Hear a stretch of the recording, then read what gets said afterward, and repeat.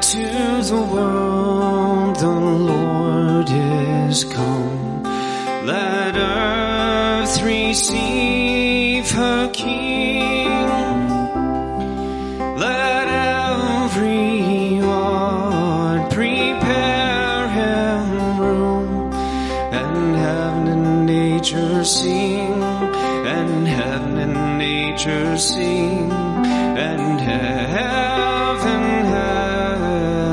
nature sing.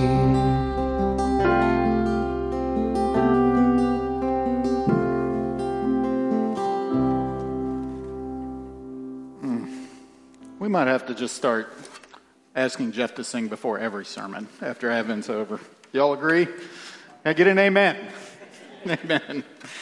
Wonderful. Well, it's good to be with you all, and I'm hearing that I might have just put some pressure on you guys, and I want you to feel that, okay?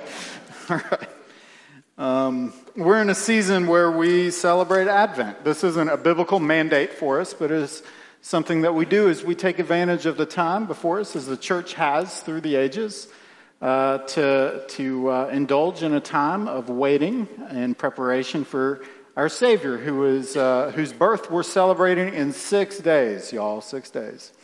And over the last few weeks, we've talked a lot about Advent, looking at it from a lot of different angles. And we've talked about waiting. We've talked about darkness. We've talked a lot about hope, and we will continue to talk about hope this morning. But if I could give you another angle to think about our time celebrating Advent, it really is a looking back in order to look forward. And I bring all that up because when we sing Joy to the World here, which we will in a few minutes, Isaac Watts did something really interesting with that hymn. Now, Isaac Watts was a hymn writer, but he was also a theologian. He was a pastor. And what he did was he took a royal psalm, Psalm 98, which looks forward to the arrival of God's promised king. And he writes a hymn, Joy to the World, as if it already happened. And so he's teaching us, by singing that hymn, he's teaching us to look back at God's promises and look forward also to the day when the king arrives and sets the world to rights. And when we look at Isaiah 52, Isaiah is doing a lot of the same thing in this passage. And what he's doing is he's speaking prophecies of consolation to God's people who are really desperate to hear it. And he's calling them to imagine with a vivid imagination, a holy imagination, the day when good news comes to them. And that's what we're talking about this morning, is the good news that comes to us, the promise of good news and the response to good news. So let me pray, or let me look at this. I'm going to read Isaiah 52. I'll read verses 7 through 10, and then I'll pray, and we'll dig in. Hear the word of the Lord. How beautiful upon the mountains are the feet of him who brings good news, who publishes peace, who brings good news of happiness, who publishes salvation, who says to Zion, your God reigns. The voice of your watchmen, they lift up their voice. Together they sing for joy. For eye to eye they see the return of the Lord to Zion. Break forth together into singing, you waste places of Jerusalem, for the Lord has comforted his people. He has redeemed Jerusalem. The Lord has bared his holy arm before the eyes of all the nations, and all the ends of the earth shall see the salvation of our God. This is the word of the Lord. Thanks be to God. Amen. Let me pray. Father, there's so much that could be said about this. And so I pray that you would help me to speak in a way that's helpful.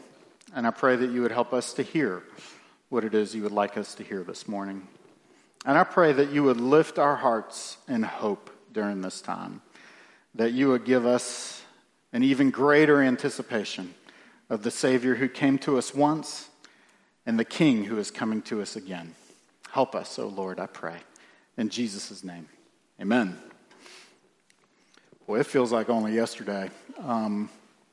But it was March of 2020, and an actor, many of whom love John Krasinski. You might remember him as Jim from The Office. But what he did was he began a little series on social media that grew into something of a phenomenon called Some Good News. Some of you remember this. It was called SGN, and it was March of 2020. And if you remember, this was the very beginning of the pandemic. And what he was trying to do was send some good news to people to those of us who felt overwhelmed by all the bad news that we were hearing. Like if you remember, this was a time when we were only hearing bad news, and it felt like only bad news was on the horizon. And so John Krasinski, from his living room on lockdown, like most of us were, he began just broadcasting some good stories. He crowdsourced. People sent him lots of stories of good, and he assembled them, and he started sharing them with us. And he sent us all kinds of inspiring stories of like cancer survivors coming home to their neighborhoods that were celebrating them on the streets. It was really sweet to see. We saw videos of delivery guys going the extra mile when they brought like groceries to people, who couldn't go out to do their own shopping. The one that really got to me was this video of an 81-year-old couple. They had been married for decades, and she was in a nursing home, which was a very dangerous place to be. But this was a nursing home for Alzheimer's patients, and so her memory had faded quite a bit.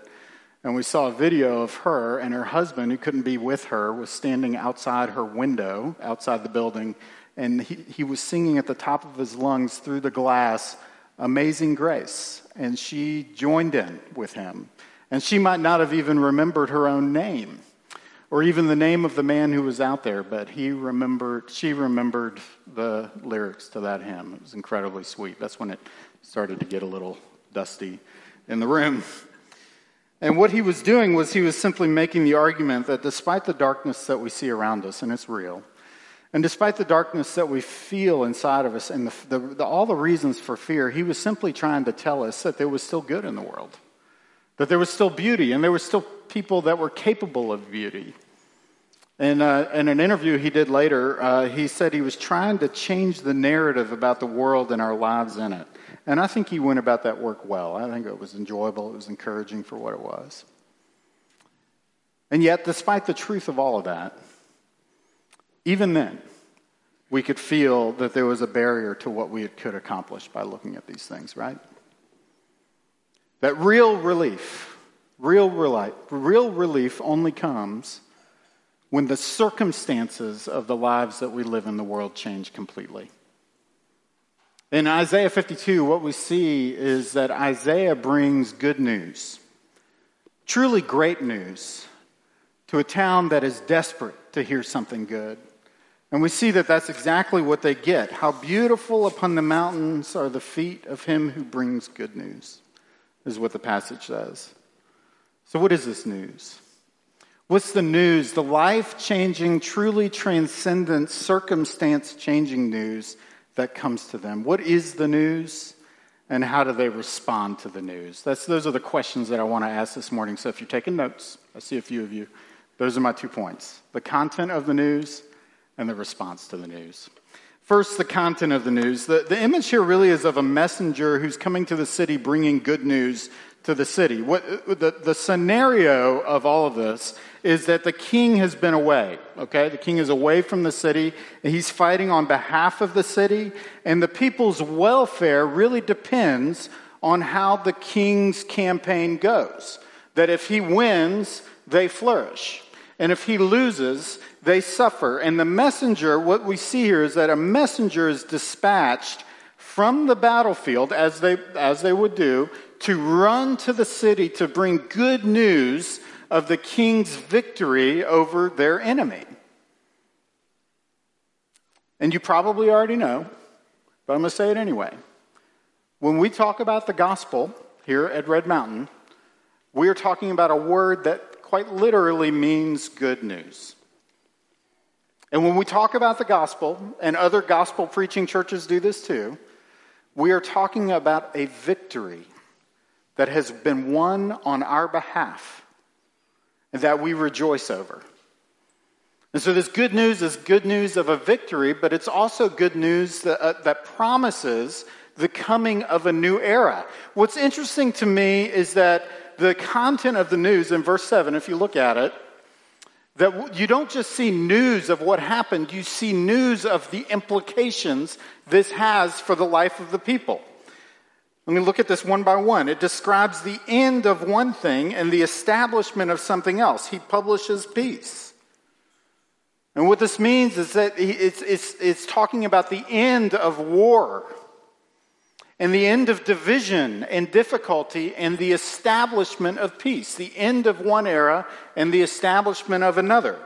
He brings good news of happiness. This is the end of derision and misery and darkness and discontent and the establishment of joy. That's the new era that's being promised to us. He publishes salvation. That's a really interesting word, salvation. It's an important word.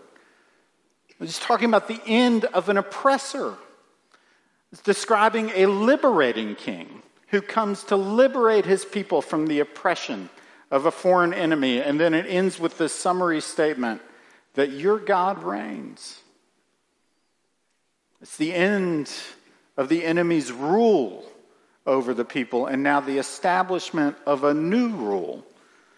And the contention, listen, the contention of the New Testament authors that we need to wrestle with, this is one of the critical claims of what it means to be a Christian, is that the answer to the promises that are given to us here are all found in the life, death, resurrection, and ascension of Jesus Christ. That Jesus is the one that this passage was pointing to. In fact, the New Testament authors, it's really fascinating, the New Testament authors are always making that claim. They're always making the case for that. When we talk about peace, Paul calls Jesus the peacemaker who brought peace through the blood of the cross. In Luke, we used it as our reading this morning. Sarah read this for us. In Luke, there's an angel telling the shepherd that Jesus' birth, that he says, I bring you good news of great joy. All of these are being traced to the person of Jesus himself. Jesus talks about himself as a liberator. He says, I have been sent to set at liberty those who are oppressed. That Jesus frees us from the guilt of our sin and the oppression and the oppression of our lives. That he is the great liberator. And the author of Hebrews, and in several other places, these are just examples, the author of Hebrews makes the case that Jesus is a king. That he is right now ruling. Hebrews chapter 1 says he upholds the universe by his power and sits at the right hand of majesty on high. And if you are wrestling with the claims of Christ, this is one of the claims to wrestle with. That Jesus is the one that the scriptures have always been pointing to. That in his life, death, resurrection, and his ascension, he is the one who's the answer to all of the promises that God offers his people. And if that's what you believe, if that is your faith, if you can agree with that awesome claim, then it changes everything for us. It absolutely changes everything about how we live out our lives. Because as Christians, we believe that we live between two Advents. That there's one Advent we're remembering right now, right? That's Jesus' first coming. We're going to celebrate the birth of Jesus in 6 days. And then there's a second Advent, that when Jesus comes back as king to establish his rule forever. And what's hard for us is that we live in a tension between the two, of one that has promises and we're waiting for Jesus to come back and establish his rule. But at the very least, what we look at here is that if these are the claims of Jesus, then it should change everything about how we see the world, how we see ourselves in it, and how we see each other. Over the past year that I've been with you, several of you have made comments to me, and you know who you are. that you've noticed that I wear glasses when I preach, but I don't wear glasses all day, right? Like some of you have noticed that. And I think that that you should know why that is, because it's not vanity. I promise you, it's not like I don't wear these because of the way they make me look. I wear them because I need them to read. I don't need them when I sit with you to grab lunch or something like that or interact, or I don't even need them to drive, but I need them to pull words off a page. And so I got them back when I was in seminary because that does something funny to your eyesight. And I noticed something interesting when I first started wearing glasses. I noticed that I could study for long periods of time. Like reading wasn't as exhausting to me anymore. And I could go further because I was wearing my glasses. I could pull words off the page quicker, and it just wasn't hard. And an eye doctor, she explained to me what was going on. She said that when your eyesight begins to decline, when it's harder to see, your brain works overtime to compensate. That's what she said. She said your eyes are actually exhausting your brain. And I want to just ask you the question. Is it possible that your eyes are exhausting your brain? Let me ask you, when you look at the world, when you look at each other, when you look at your kids, when you look at difficult people, when you look at tragedy, when you look in the mirror, what lens are you looking through when you look at those things? Are you looking through a lens of despair? Or are you looking through a lens of hope? Despair is really easy, isn't it? Like despair, we traffic in despair. Every major news source traffics in despair. We could pull all their websites up and make that case. Despair is really easy to come by, and we come by it honestly. But what I want you to see when Isaiah gives us this prophecy that holds out about the promises of Jesus, what he's doing is he's taking our lens, he's replacing the lens through which we see everything. And he's teaching us to see the world as God sees the world. He's teaching us to understand how God grieves over the state of the world and is honest about that, and yet holds hope out for us at the same time. That grief and hope are not actually mutually exclusive, but somehow we hold them both together with an open hand. And it should affect everything about how we see everything that we interact with. Over the last couple of weeks, we've heard difficult stories about what's going on in the world, haven't we? I mean, what was it, a week and a half ago that tornadoes ripped across Kentucky, destroyed a town? And we should see those things, and we should grieve over them, and we should help as much as we can. And when we suffer here, we should see those things. We can grieve and be honest about the reality of those things.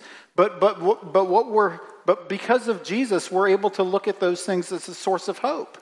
Because there's going to come a time where Jesus, our King, comes back and sets up his rule, and creation will heal. And it's very easy for us to look at each other and feel despair, isn't it?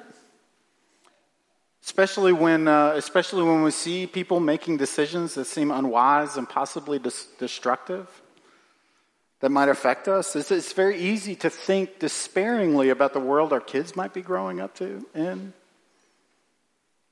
Worry for our spouses or worry for our friends. But because of Jesus, we can grieve over the things that we see, but we can also have hope for them, that we don't know the end of their stories. And we can pray with hope that God is writing a new end to their stories. And we can be honest about ourselves too, right? Like because of Jesus, we can be honest about ourselves. I'm not going to ever show this to you, okay? It's my eyes only, but I have a prayer journal. And if you were to look back in my prayer journal, you would see me confessing the same sins over and over again for years, okay? And it'd be very easy for me to despair. Like, am I ever going to kick this? Am I ever going to beat this? There's a theme of sin that reigns in my heart that I'm fighting against and confessing, and yet somehow I can despair that maybe it's getting the upper hand. But because of Jesus, I can grieve over that reality, and I can hope for the day when I will be completely renewed because of what Jesus did. Grief and hope commingle. And he's teaching us to see those things. The content of the news helps us to see both of those things. Tomorrow, Shonda and I and the family are going to go to a funeral because Shonda's dad passed away. And y'all have been so kind to us. And that will be sad. There's no way around that. We will grieve the loss of that man. But because of his legacy of faith, we can look at that and have just a tremendous amount of hope because of who Jesus is. And the content of the news allows us to grieve with incredible hope. That's the gift that Jesus gives us. It protects us from the exhaustion of a lens of despair and helps us to learn to see the world and ourselves in it with great hope. So that's the content of the news. You also see this response, the response to this news picked up by the people as we look forward in this passage. It's really, really fascinating as we look at the response to this news. In verse 8 and following, we see a response from the watchmen. They're the first people that respond. The watchmen, they would be on the walls or at the gates of the city. They would be the first one who sees a messenger probably yelling good news as he comes near the city. They will be the first ones to see this great message who's coming. And in a word, what do we see when we look at this response? If you were to choose one word, you would choose joy. It says they lift up their voices and they sing for joy.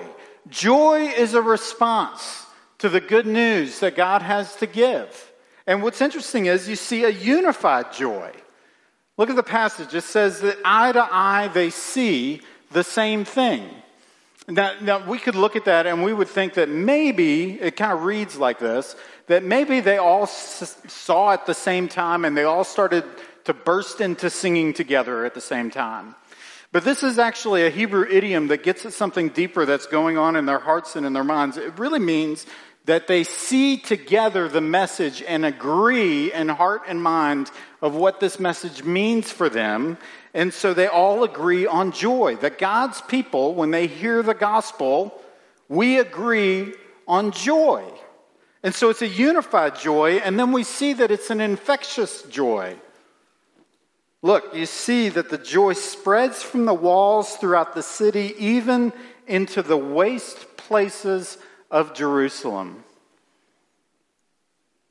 And we could talk all day about how profound that is. That those who were residing, their lives were made in the waste places. That's the ruins of the city. Even they were singing for joy. And so our joy, Advent joy, the covenant joy that we get to enjoy is at its core a defiant joy. That even the people in the waste places were singing, that if Advent trains us in joy, listen, it trains us in a defiant joy, a joy that defies all the reasons that we have for misery. That even those who dwell amongst the waste of the city are rejoicing because of what their king has done for them. Listen, when I think about Christmas, we all get very strange during that time. Have you ever thought about this? Like we start adopting strange behavior. We eat differently. Certain things that we would never eat the rest of the year, we suddenly have to have during this time, right? We dress differently. I got a Christmas sweater that comes out once. Actually, it's probably due to break that out, right? We listen to different music. This is the time of year when I remember that Wham wrote a song that I love and should never go away. Everything becomes different. We decorate our houses differently. The way we gather is different. We have certain events. We have an Advent hymn sing. It's a big deal for us. I don't think our theater ever looks better than when we decorate it with wreaths and things like that. I mean, it's just wonderful. What's going on behind all that? I think there's something wonderfully good. Sometimes we hit what we're aiming at, and sometimes we don't. But at the core of all of that strange behavior is the summoning of a defiant joy. That despite the state of our lives and the circumstances that we live in, even the state of our own hearts, we are calling ourselves to a defiant joy that insists that joy is our call. And so we summon up joy with each other. When we sing Joy to the World, what are we singing? We are singing a call to joy.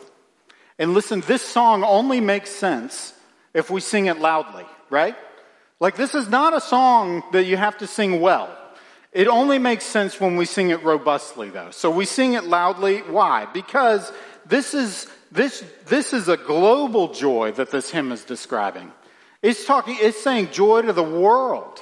Joy to the whole earth is the way the second verse starts. When it says heaven and nature are singing.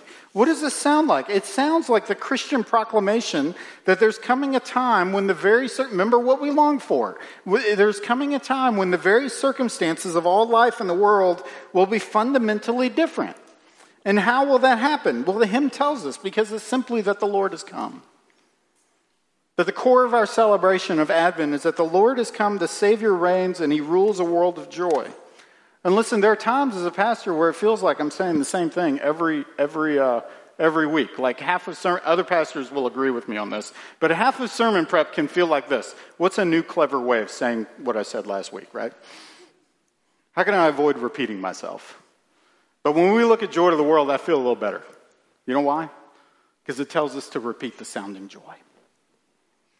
And then it tells us to repeat the sounding joy again. 3 times we will repeat the sounding joy. That this is a hymn, and our faith is a faith, and our God is a God, and our Jesus is a King who insists on joy. And so we will insist on joy, because God in His Word and through His prophets and Isaiah insisted that the people would understand joy. And because Jesus and His apostles insist on joy, and the church through the ages has insisted, even in dark times, that God's people will be a people of joy. And listen, our brothers and our sisters of faith across the world will insist that joy is the chorus of our song, that even though misery and difficulty might be laced through the early verses that we sing together, joy is the way of our chorus. It is who we are, and it is our fundamental identity that we live with a sort of defiant joy that persists. And so we call each other to joy. But all the same, there are times when joy might feel unreasonable, right? That joy can be really hard for us sometimes. And you might think I'm off my rocker right now. If only you knew my life. Joy can be hard. The task of joy is hard. Let me close by telling you a story about singers in the waste places. Remembering the ruins of Jerusalem had me thinking about the ruins of another city. Years ago, this was when I was a teenager. It was the early to mid 90s.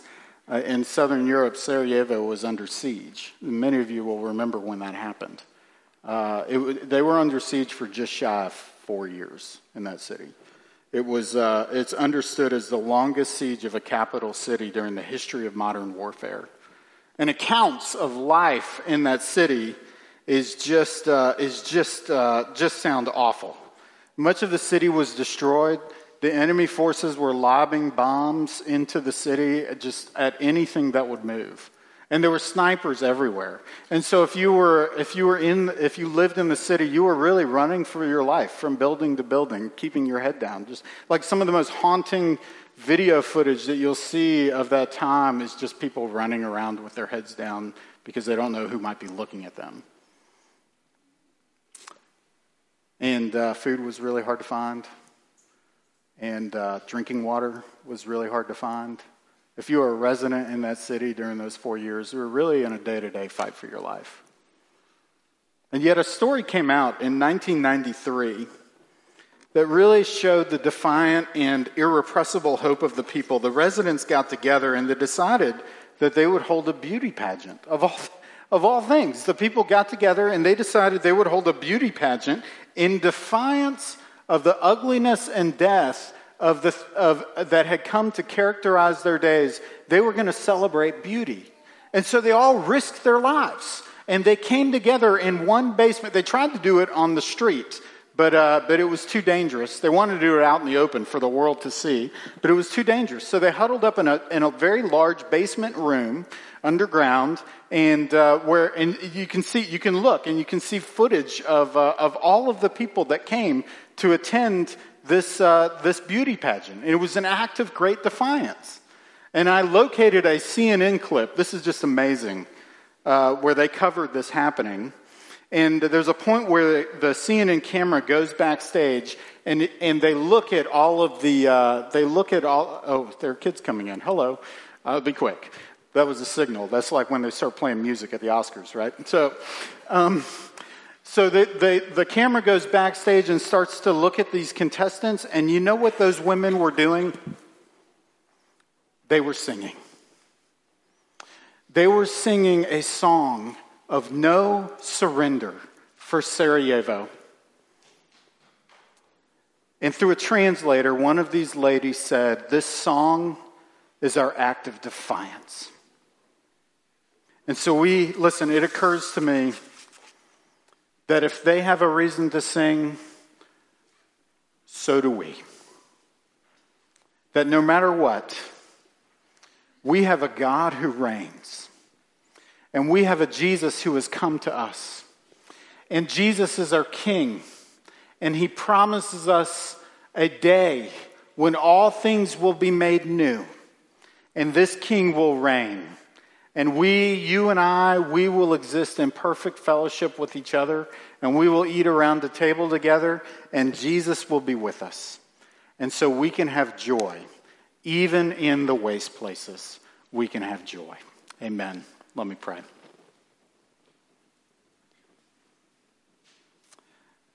Oh, you, our King, what a promise you hold out for us. That you indeed are renewing all things. And so I pray that you would be with us now, that you would hold us in hope, even as we grieve, and that you would teach us the way of a defiant joy. I pray these things in Jesus' name. Amen.